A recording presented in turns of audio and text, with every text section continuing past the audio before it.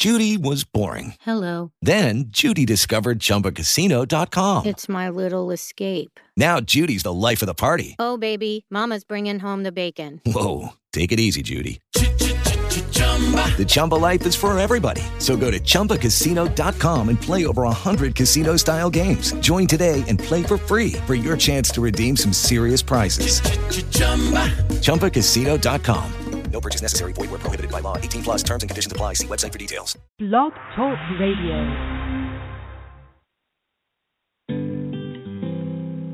Now let's join Holly Stephey and Red Velvet Media as we explore the inspirational worlds of music, media, and more.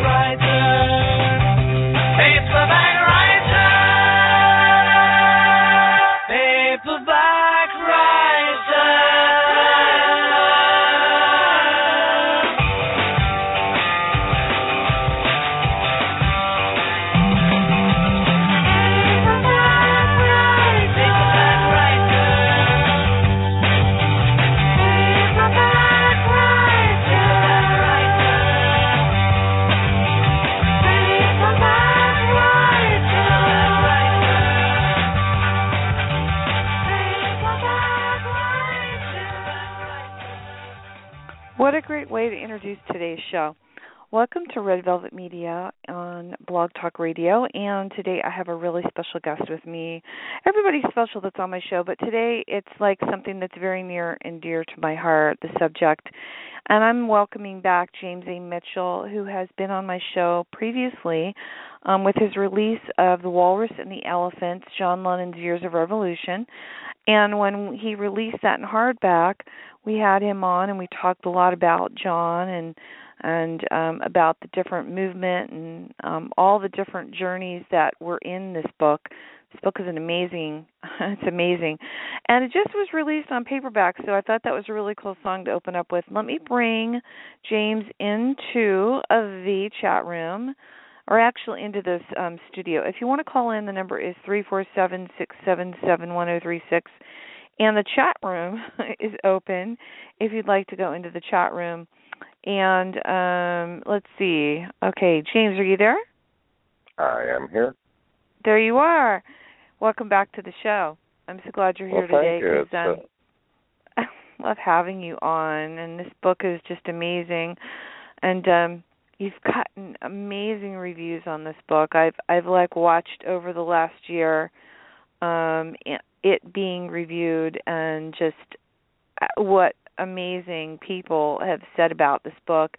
And you released it in paperback recently, correct? The publisher and Seven Stories Press and distributor Random House did so, which, was nice. It was nice to see the belief and support, especially coming from an independent publisher that, it did okay, and it's out there now in paperback. And actually next year will be released 3 different translations, beginning in February with a German publisher, Nautilus, and they're based in Hamburg, which actually there is a Beatles museum in Hamburg. They have their own claim to, a big part of the Beatles story way back in the beginning. So, it's been an interesting journey. And also the relevance of the conversations. And to what extent, Lennon remains an inspiration and what he really came to symbolize. Last year when the book was released last year about this time and heading into February, there was a lot of talk about the Beatles' 50th anniversary and just how much changed with the Beatle decade, and all of it's valid, all of it's true. It cannot be overstated how influential they were. But what I've been able to discover really with Lennon is this separate image and legend at times that remains true and carries a relevance that's far more than just a 60s time capsule. And I'm not saying in any way, shape, or form the Beatles were just that. To have done that once in a lifetime is amazing. What Lennon did was separately amazing. No, totally. And you said something interesting before we came on the air today that what we were going to discuss today, because I always like to check, with my guest what we want to focus on. And what we want to focus on is John Lennon and life and rejoicing and the positive end of it, because we know recently there's just been a anniversary of his passing. And we don't want to focus so much on that. We want to focus on the positive stuff. And this book has a lot of really amazing stories in it and history that, has happened and things that were written and done. And I think that, why don't you tell our listeners a little bit about what made you decide to write a book about the Beatles, the Walrus and the Elephants, John Lennon's Years of Revolution? What made you decide to start focusing on this? The singular story, and it should be kept in mind. I'm not a paperback writer of 1,000 pages. It's actually a short book. And it's one story. It's his Years of Revolution, as I call it, primarily Lennon versus Nixon. Primarily the story that began actually 3 years ago this month in Ann Arbor, Michigan, when Lennon sang on stage, declared himself, here in America, ready to join the different movements, the antiwar movement, the movement to rally the youth vote, with the 18-year-olds just having been given the right to vote, and the whole civil rights piece, etc. And he jumped right in and caught the attention of the unflattering attention of the Nixon administration, which tried to deport him. And basically the book follows that story arc, if you will, one isolated. We all know everything that happened before with the Beatles and know about his retirement years and the extremely tragic way his life, was cut short. But in that brief period of time, and when you look at it, it was interesting, to have found and met the surviving members of Elephant's Memory, which had been kind of an asterisk footnote not really explored, but they spent a considerable time, a little more than a year, with Lennon.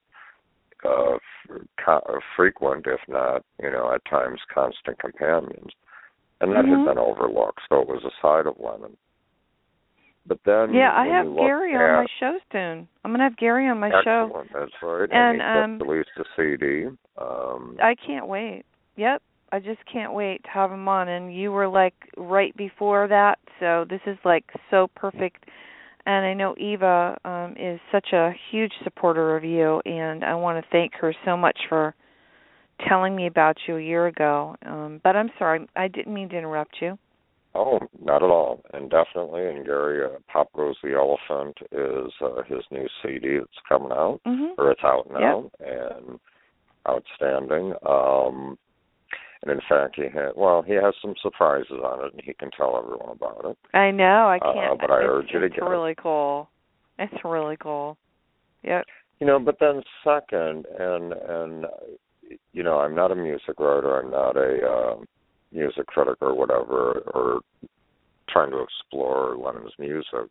What the members of the Elephants were able to provide was a really nice look at a guy who, not perfect, this isn't St. John, writing. It's basically a decent guy, who tried.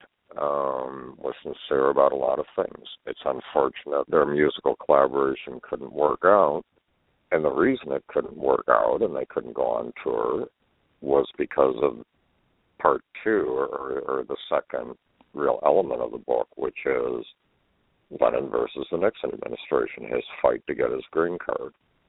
And that particular period of American history is just so explosive with things that are still very relevant today, and whether it's the right to peaceful protest,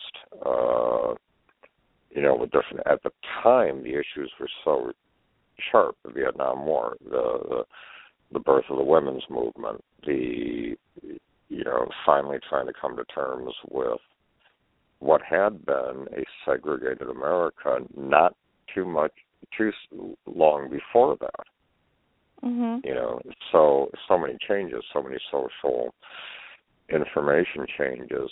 And when I say it's all relevant, it's one thing for Lennon, the Beatles, to have created music that is still listened to, admired, inspires, and many other things.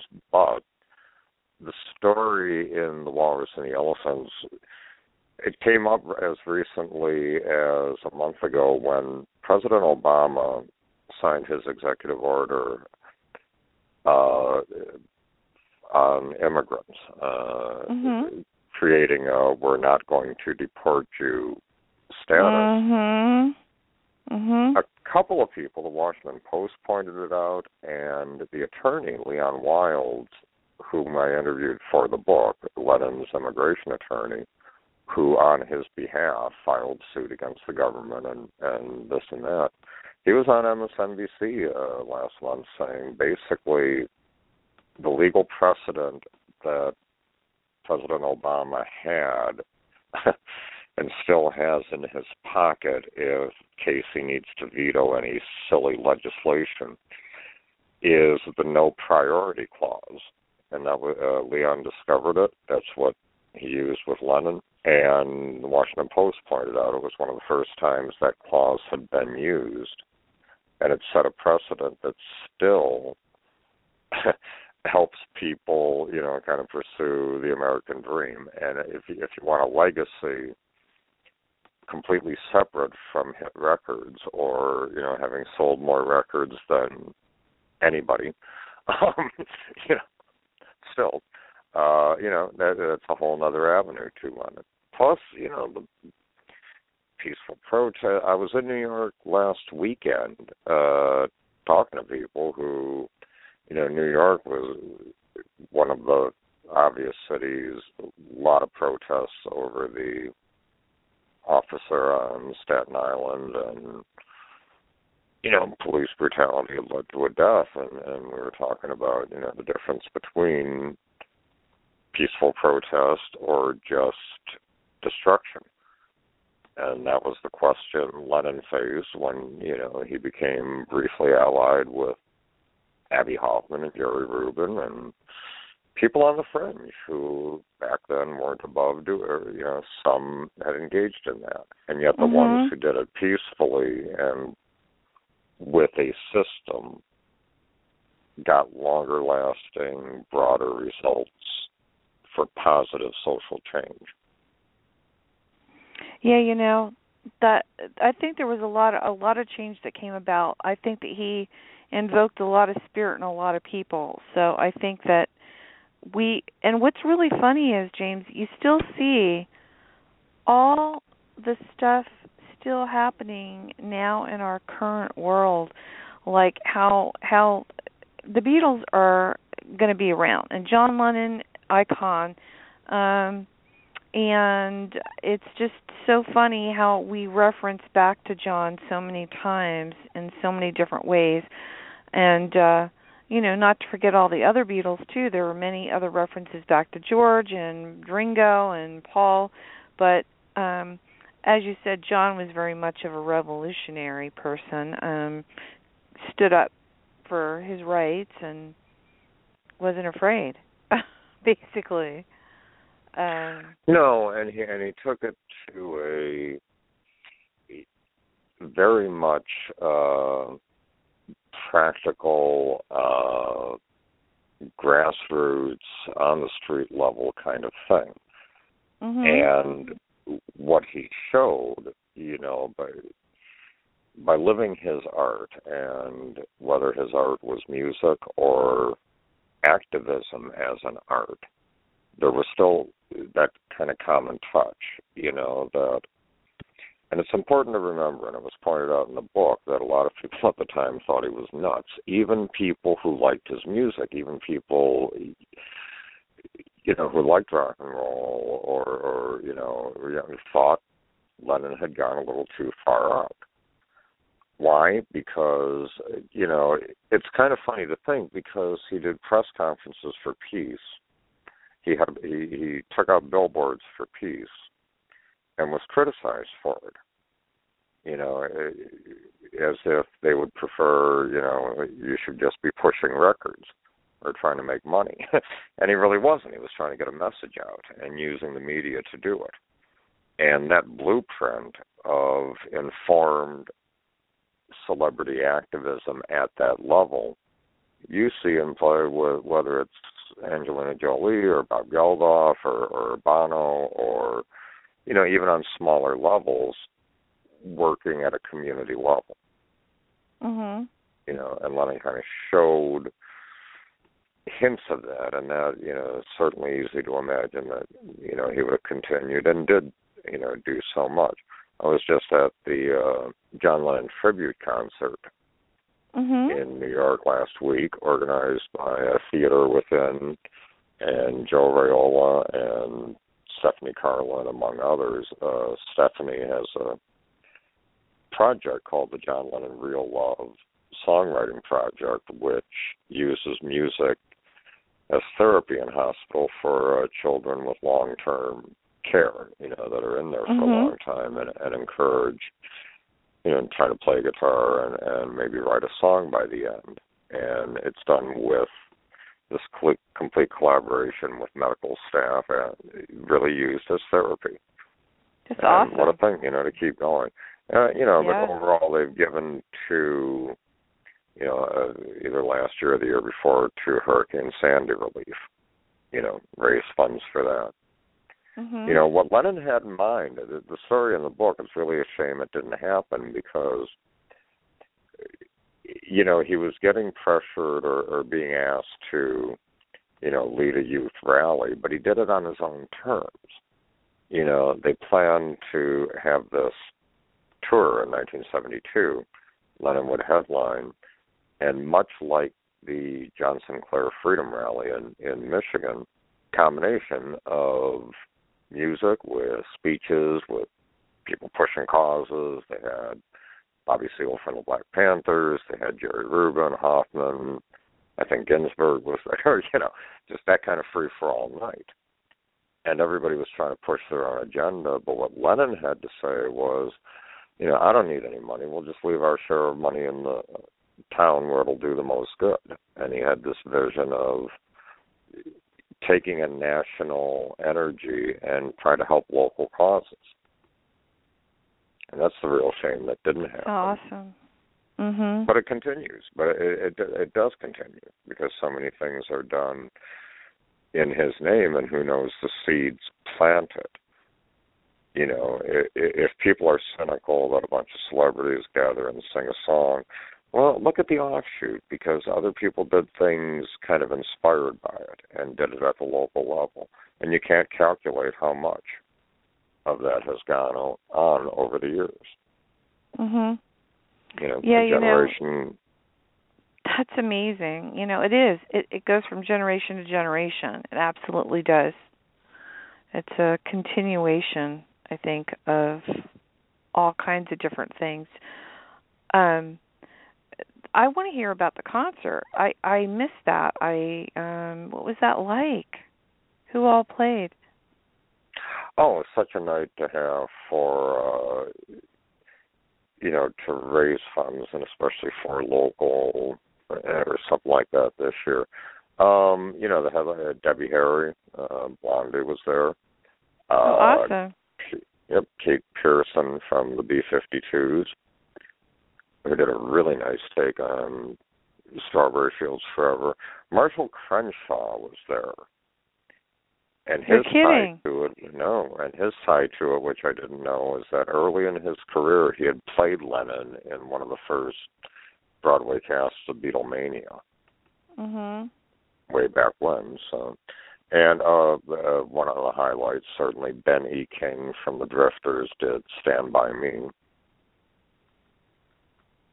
Wow, and I think one of my amazing. favorite, in a way, moments of the show, I kept wondering throughout it if, at the very end, the kind of encore, certainly audience sing-along, if they do imagine and or end it on that kind of note, but instead, actually, the last two songs were Roll Over Beethoven and Hard Day's Night.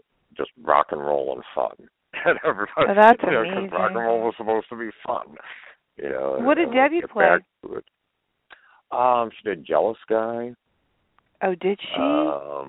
I would have loved really to hear nice, that. very nice. Yep. I bet. I bet that was amazing. Just overall, Theater Within's been doing this for like 34 years.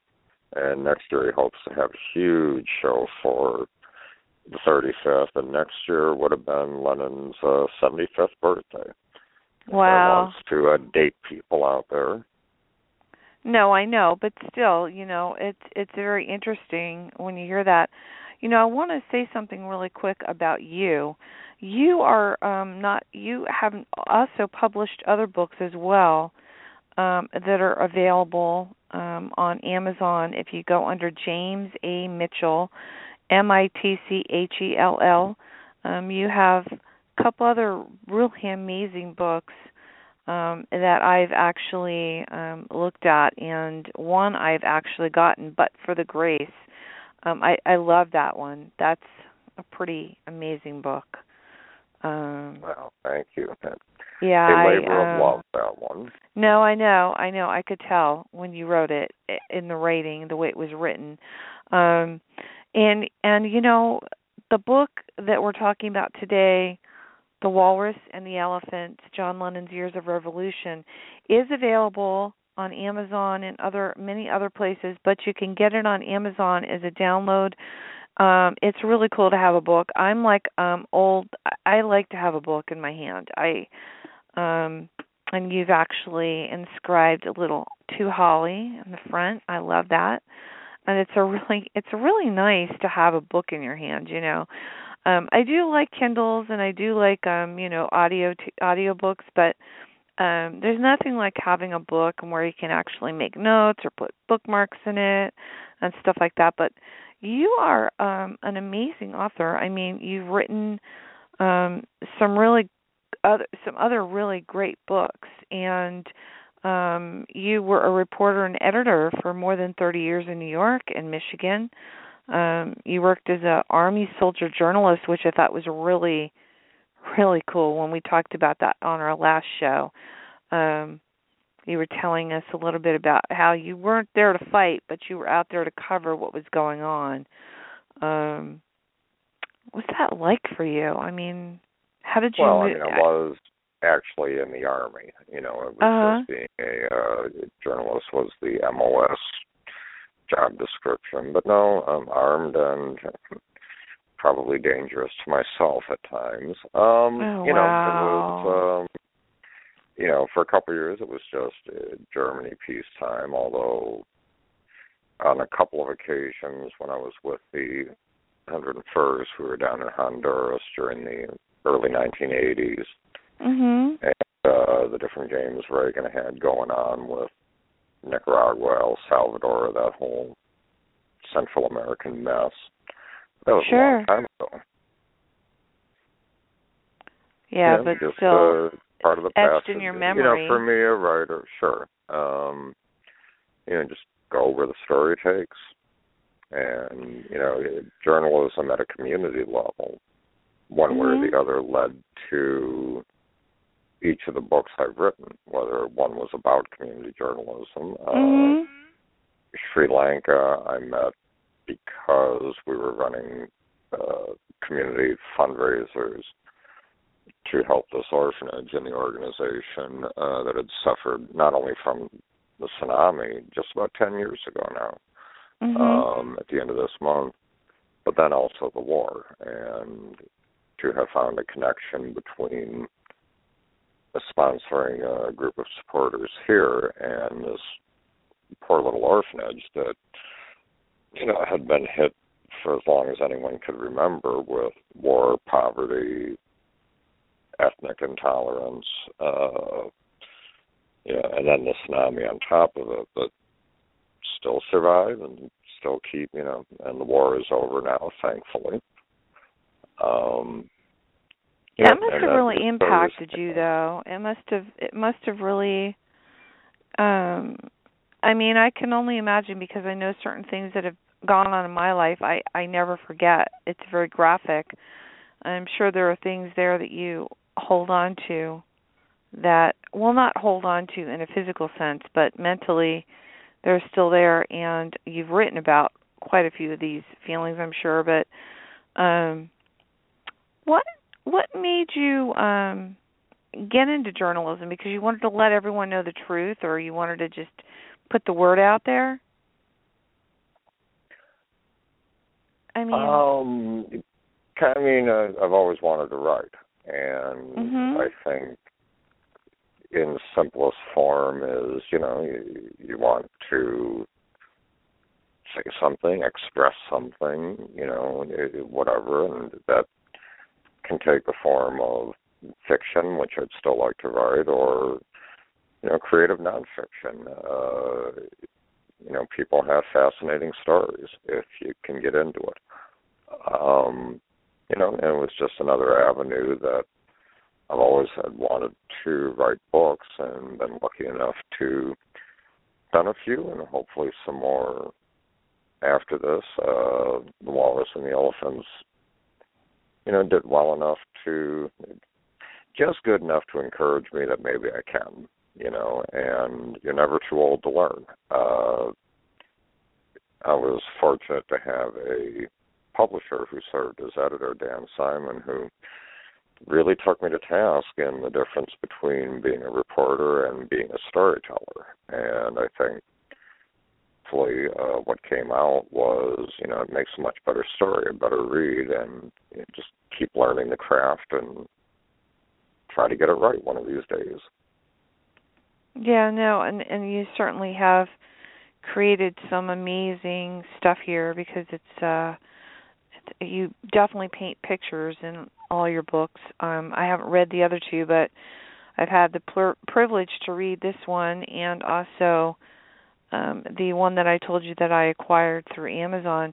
I just think you're a brilliant writer, because the way you write is you basically are really telling people really what happened. when you were doing the Walrus and the Elephants, I think I asked you this before, but I'm going to ask you now because I'm sure that it's changed. Are there any specific parts of the book that you really had experiences with or feelings with more so than others that you would like to share with our listeners when you were writing? It was different, certainly from the Grace book or even the one on community journalism, because I wasn't there, and this was all done. But I think there were different descriptions of Lennon where I had to, not be intimidated by the subject, but by hearing so many different stories from Gary Van Sciak, the bass player from Elephant's Memory, who you mentioned earlier. Yeah, he's going to be on the show. That's right, as well as Adam Ippolito, who was the keyboardist, and the late Wayne Tex Gabriel, who was the guitarist, originally from Texas, but grew up in Detroit. And, hearing so many stories, and they pieced it together, and I did get enough of the sense that I could sort of describe casually and through these kind of conversational portraits, a picture of Lennon. So that, touched me. And then at the end of the book, a section where I was able to bring it up to date, I was able to speak as much as possible for a generation of mine that, I was 20, when Lennon was killed, and kind of behind the curve, but he had meant things, to a lot of us. I wasn't the only one that had my teenage bedroom. I wasn't the only one that had a picture of him somewhere on the damn wall, the White Album portraits or whatever. And also my having begun to, really get to know Wayne Gabriel, and then sadly he passed away near the beginning of the project. So that, I just said it, inserted myself into the story a little, but mostly it was a good exercise in, just doing a lot of interviews with people and reading and there was so many press accounts to work with that, a story emerged. And really, it really was a conventional little 3-act drama with, the subplot, will they be able to make a record and go on tour, and what he was going through as a person. But then the main, literally cloak and dagger type, spy games going on, and would he get deported before, Nixon and Hoover were finished. And Lennon won. And like I said at the beginning, it's one thing to have been, the biggest rock star of a generation or beyond, but to do things against the mightiest government on the planet and win, that stands forever. That's amazing. Absolutely, absolutely amazing. I know that we are only going to be going for a very short period of time here, longer because you have a commitment, so do I. We just recently, I'm recovering from the storm yesterday. It was really, really bad here. But out of the positive note on all of it, we are officially out of the drought in Sonoma, and I believe California, parts of California, and I have a new river in my backyard that was never there. Well, actually a creek. I should say a new creek. It's a very fast-moving water, but I'm really glad that we're here. And again, if anyone wants to listen to the show and missed it from the beginning, it will be available on iTunes and also on Red Velvet Media Blog Talk Radio on demand afterwards. We're going to be on for probably about 15 more minutes or so. If you'd like to call in, the number is 347-677-1036. The chat room is open. And again, today I have James A. Mitchell on. We're talking about his newest book, The Walrus and the Elephants, John Lennon's Years of Revolution. And let's see. I just really love having you on because every time last time we talked, we talked for a really long time, and there was so much information to be given out there. What part of the book let's talk about his activist when he was going and helping people, John Lennon, the part in the book where he was helping people that were fighting against the movement for the during the Chicago 7 thing, with the black group that he was working with Gloria Steinem and all that stuff. How did you do research on all that? Well, again, a lot of it was so well documented, and both in news media accounts from the time as well as the many, many FBI documents pulled from their surveillance of Lennon, and he ran with, he came to America in 70, 71 from England, and, finally by 71 had decided, New York was where he wanted to be. He wanted this kind of involvement of, the movement, the civil rights movement, the women's movement, the anti-war movement, all lumped into the many passionate causes that were out there.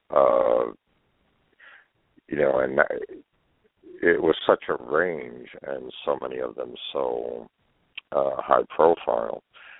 And of course, being Lennon, he had opportunity to meet, the absolute top, and that was from all fields. There's a photo in the book of Geraldo Rivera and Rudolf Nureyev, who dropped by the studio to meet him. So did Jackie Onassis, among others. Now, on the political scene in New York, he quickly found connections, including notably Jerry Rubin and partner cohort Abby Hoffman, snagged Lennon's attention early on, as did Rennie Davis. Now, those three were part of, for the listeners who may not remember, the Chicago 7, who had been charged with inciting riots at the Chicago 1968 Democratic Convention, the one that was widely televised and what was later called a police riot because the police were playing fast and loose with tear gas and billy clubs. So, Lennon's association with them did two things. It gave this energized, what could the movement do with the power of John Lennon, but it also put him in the crosshairs of J. Edgar Hoover and Nixon, who obviously were keeping tabs on quite a few of these people, most if not all. And the concept of Lennon leading this concert tour that would coincide with the 1972 election campaign to rally the 18-year-old vote, probably against Nixon, dared the Nixon administration into trying to deport him. So he ran, and it's funny because that 72 election was so pivotal and so focused on Vietnam, and Abby and Jerry, were so focused on getting rid of Nixon. But as we were saying earlier on, in the program, it was the longer lasting things that he was simply talking about, civil rights, civil movements, peaceful protest. To me, the funniest line in the whole book, and here's what he was facing, here's what everyone in the movement was facing. One of the FBI documents clarified that Lennon had been known to support feminism, minority rights, quote, and other subversions. So at that time, the federal government, the top law enforcement agency in the country, defined, by definition, feminism and minority rights as being subversive to the country, to the powers that be. And that's where we were in 1972. And wow. Whether anyone was right, there were a lot of things done and said that people were right or wrong about. However, equal rights for women, for minorities, equal rights blind to sexual preference, equal rights blind to, whatever. That's what this country's all about, and we keep fighting it. So, he was on the right side of a lot of things early on, and that's the part that lives on. Absolutely. We see it every day. And, it's really funny, James, I have to tell you, and almost, I can't remember not one of my shows having a common thread, and that's always been John. John's always been somewhere in that interview. Either someone brought him up, or music, or, so many people have been inspired by him. And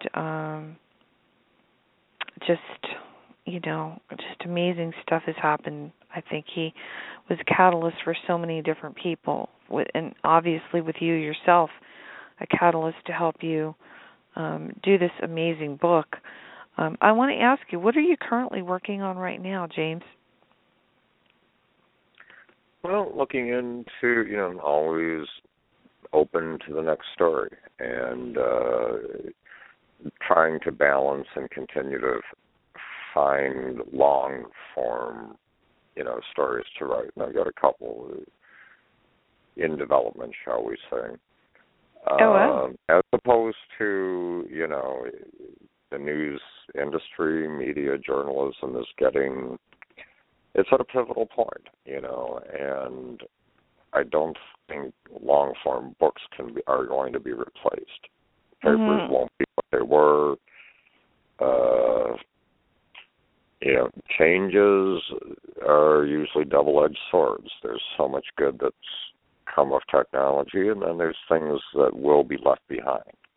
We just don't know which they are. I can't wait to see. Are you going to follow up with another book with this at all? Do you know? About Lennon? Probably not. I think I've told the Lennon story. I'd hope to, And it's one of those, there were so many books out about him, and even at the beginning, it was a little daunting, not only writing about such, an individual, but, was there anything left unsaid? And it was a delight to find this little niche story, that had not been explored in such a manner, and also to give the elephants their day in the sun finally, They were with him for a good amount of his solo output and certainly solo performances, so that was fun. I think I may write about Grace again. There's other stories local I'm looking into, to ponder. And I'll never be bored as long as, people continue finding creative things to do, good and bad. Oh, sure. Absolutely. I believe that's true. And, what would you like to say about this book before we end our interview today? Because I know that there's so much to say about this book, but what one thing would you really want everyone to get from this book? That you'd be surprised that it's not really a blast from the past bit of nostalgia, and how many of the arguments between what is subversive in this country or, the right side of things, how much of it is still relevant. It's and whether radio or I was at the Queen's Library last week in Cleveland, never had two similar conversations, and we always wound up talking about something extremely topical right there in the moment. Like when I was in New York and there were protesters lying down in Times Square or closing off the bridges, very relevant to, what do the people need? What is free speech? What are the limits? What is effective short-term, long-term, or whatever it might be. And Lennon was it's a multifaceted look at a singularly fascinating individual. Mhm. With all these interviews that you've done, because you've done quite a few, and I know that I've read a lot of the reviews on the book and everything. What have you gotten out of all this now that you can look a year later since we first did our interview and we talked about the book and about what you were doing? What have you been able to come full circle with as far as feeling-wise and accomplishment and stuff like that with the book? How do you feel about this way it's become grateful to have been able popular? To, tell a story that is so complicated, but at the same time is so simple, kind of like his music, and to found a story that people find, still fascinating after all these years and still very, a lot, we're not just talking about, the hit records of the Fame or, like the Chris Farley interview with Paul McCartney, Remember when you were with the Beatles? Yes, that was awesome. I mean, there's only some limit to that. But my suspicions were correct, and also with Lennon, it's, he's one of those who touch people where they open up about these topics. And to have been able to have, several conversations about a song that uses a racial epithet in the title, and to do it with, a completely mixed audience and to just have a conversation about these things has been really, I've really enjoyed that. The kinds of discussions it inspired, which confirmed that I was right. It was a hell of a story, and I'm glad more people got to hear it or read it. Yeah, and people still read books. And absolutely. We still read books for sure. And, I have to tell you that so much of what you've written about stays with a lot of people too. And I'm almost positive, there are certain parts of the book, that impacted me more than, because everyone has they can relate to things differently. And I think definitely this tells a side that a lot of people aren't going to be able to actually be able to see or, and feel with their heart. They're going to be able to read about it, and then they can put themselves in the moment. So you paint a really cool picture for a lot of people, which is really something that I think is really hard for a lot of people when they do write, to be able to get that feeling over in that very moment that you're writing about in that book, in that part of the book.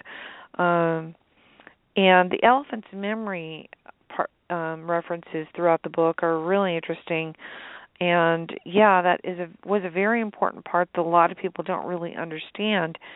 Was part of the whole Beatles and John Lennon and his whole thing. And I know Gary can talk more about that when we have him on with his new CD and talking about his years with the Elephant's Memory Band, working with John and Yoko and himself and the other people that were involved. I want to thank you so much for being here, and I know there's so much more to talk about. When are you thinking that these books are going to be available in Germany? Because I know that there's quite a few people in other countries that are going to want to read it that aren't able to translate it or something like that. When is that going to happen? By the end of February. It's late February was all I saw on the publisher edition Nautilus. On their website, they had an announcement on it, and I'll be putting it on Facebook and that kind of thing soon. Oh, that's awesome. That's really, really cool because, I know there's a lot of people that really follow and really, a lot of people that just want to know more. What's your reaction to how the Beatles fans feel about the book? Because I've read some of the reviews. How do you feel about that? Do you think that you did really good justice to them and brought them about a little bit more of an awareness on things that they didn't know? Well, and that would be nice to think. I mean, it's sort of like, the Beatle audience is built in, inclined to enjoy it, I would think. While it was not my intention I'm going to write a book to make everyone love him, or change minds or anything. It did emerge as a flattering portrait, and that just, for a great many reasons, without, trying to make a saint out of the guy or whatever. So I think, that was already built in, and hopefully if there are things, they didn't know that, or little unknown nuggets that, it was not, Gary, and you can talk to him about it more, he said something, really telling that often, many times while they were recording, John would have to go take a call, and if it was Paul, they would chat for an hour, and you could hear them laughing, etc. And then you read in the newspaper the next day that they hate each other and John and Paul aren't talking, and it's not true. And so there's that kind of side that, and I hope Beatle fans will keep in mind. It's not a book that says Lennon was the greatest and, McCartney was the lesser partner. No, they were even. John Lennon had two great partners in his life, Paul, and the Beatles as a unit, and then Yoko, and that can't be dismissed, or one's not greater than the other, or whatever. He was lucky to have that, and they were lucky to have him, vice versa. So hopefully, and the reaction, from the Beatle fans was nice to see that it lived up to what they would have hoped. And of equal interest is people, inclined to look at it for what it is, which, is also this political story of America. And hopefully the journalism served that well, too. But I thank you for all the very nice things. Oh, no, it's amazing. No, it is. It's amazing. And, when you get started on these new projects, and I would love to have you back. How could people reach you if they want to? I know you're on Facebook, and you have your information up on the web. Also, I posted the Amazon site as well. If anyone wanted to reach you about anything, James, what's the best way for anyone to reach you? They can go through the publisher, and I think there's a link somewhere to that with the book, sevenstories.com. And, or through your show or Facebook, whatever. There aren't that many James A. Mitchells out there. No. What are you doing for the holidays? Are you going to be in town for the holidays, or are you leaving? Oh, just staying close to home and seeing folks and passing another year and hoping to still watch the Detroit Lions in the playoffs in January. We're hoping it'll be the first time in a long time. So things are looking good, and hope you and yours are doing. I hope all our friends in Northern California dry out, and hope it wasn't too tragic for too many. I heard Southern California's getting hammered now. That's what I heard. So you guys stay safe. Yeah, I know. I want to thank you so much for being here today. And is there anything you'd like to say to our listeners before we end our show today? Just listening. If you do want to buy the book, do it at an independent bookseller if you can. If not, chains are great. Buy books and read good books next year. Yeah. That's so awesome, because this is such a great book. And as James said, it's really, and there's some really great photographs in here too, by the way, that are really good. I'm looking here. I have the book in my hand. I'm trying to look. I knew there's great references in it. It's really not that long of a book. It is a 255-page book if you're going to, let's see here. All in all, it's 265 pages, 265-page book, along with your bio in the back and a little bit of information. But there's some really good photos in there, and they're kind of cool. I want to thank you again for being here today. And again, it's James A. Mitchell, The Walrus and the Elephants, John Lennon's Years of Revolution, and go grab it and read it. It's a really good read. And I want to thank you again for being here today. And if anyone missed the beginning of this, it will be available again on iTunes and on Red Velvet Media, Blog Talk Radio, afterwards on demand. Next Wednesday, I am going to be on the air with a very cool CD release from Reverend. And then on Friday, I'm going to be on the air with Gary. So that's going to be kind of cool. And then we get into Christmas week already, and I'll be doing my Christmas Eve reading of 'Twas the Night Before Christmas, hopefully with Janet Elaine Smith, another really cool published author. She does independent published books, and a lot of her books are kind of fun reads. They're fiction books, but really, really fun. She's a really nice lady. And I want to thank you so much again, and hope you have a beautiful holiday. And for all our listeners today, again, in the chat room, thank you for tuning in. And thank you so much, James, for being here today. Well, thank you. Always a pleasure, and let's do it again sometime. Absolutely. Have a beautiful day, and we'll talk to you soon. Too. And it's the weekend. Right. Don't drink and drive. Absolutely. You've been listening to Red Velvet Media with Holly Stephey. Thanks for listening, and tune in again next time.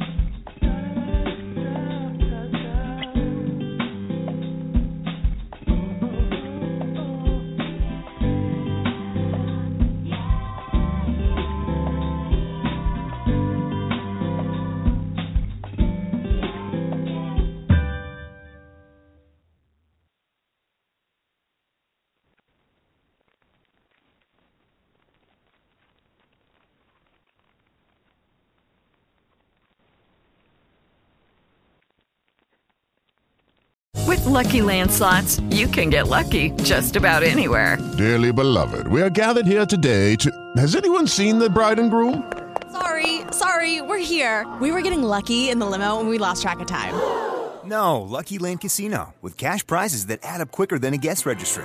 In that case, I pronounce you lucky. Play for free at LuckyLandSlots.com. Daily bonuses are waiting. No purchase necessary. Void where prohibited by law. 18+. Terms and conditions apply. See website for details.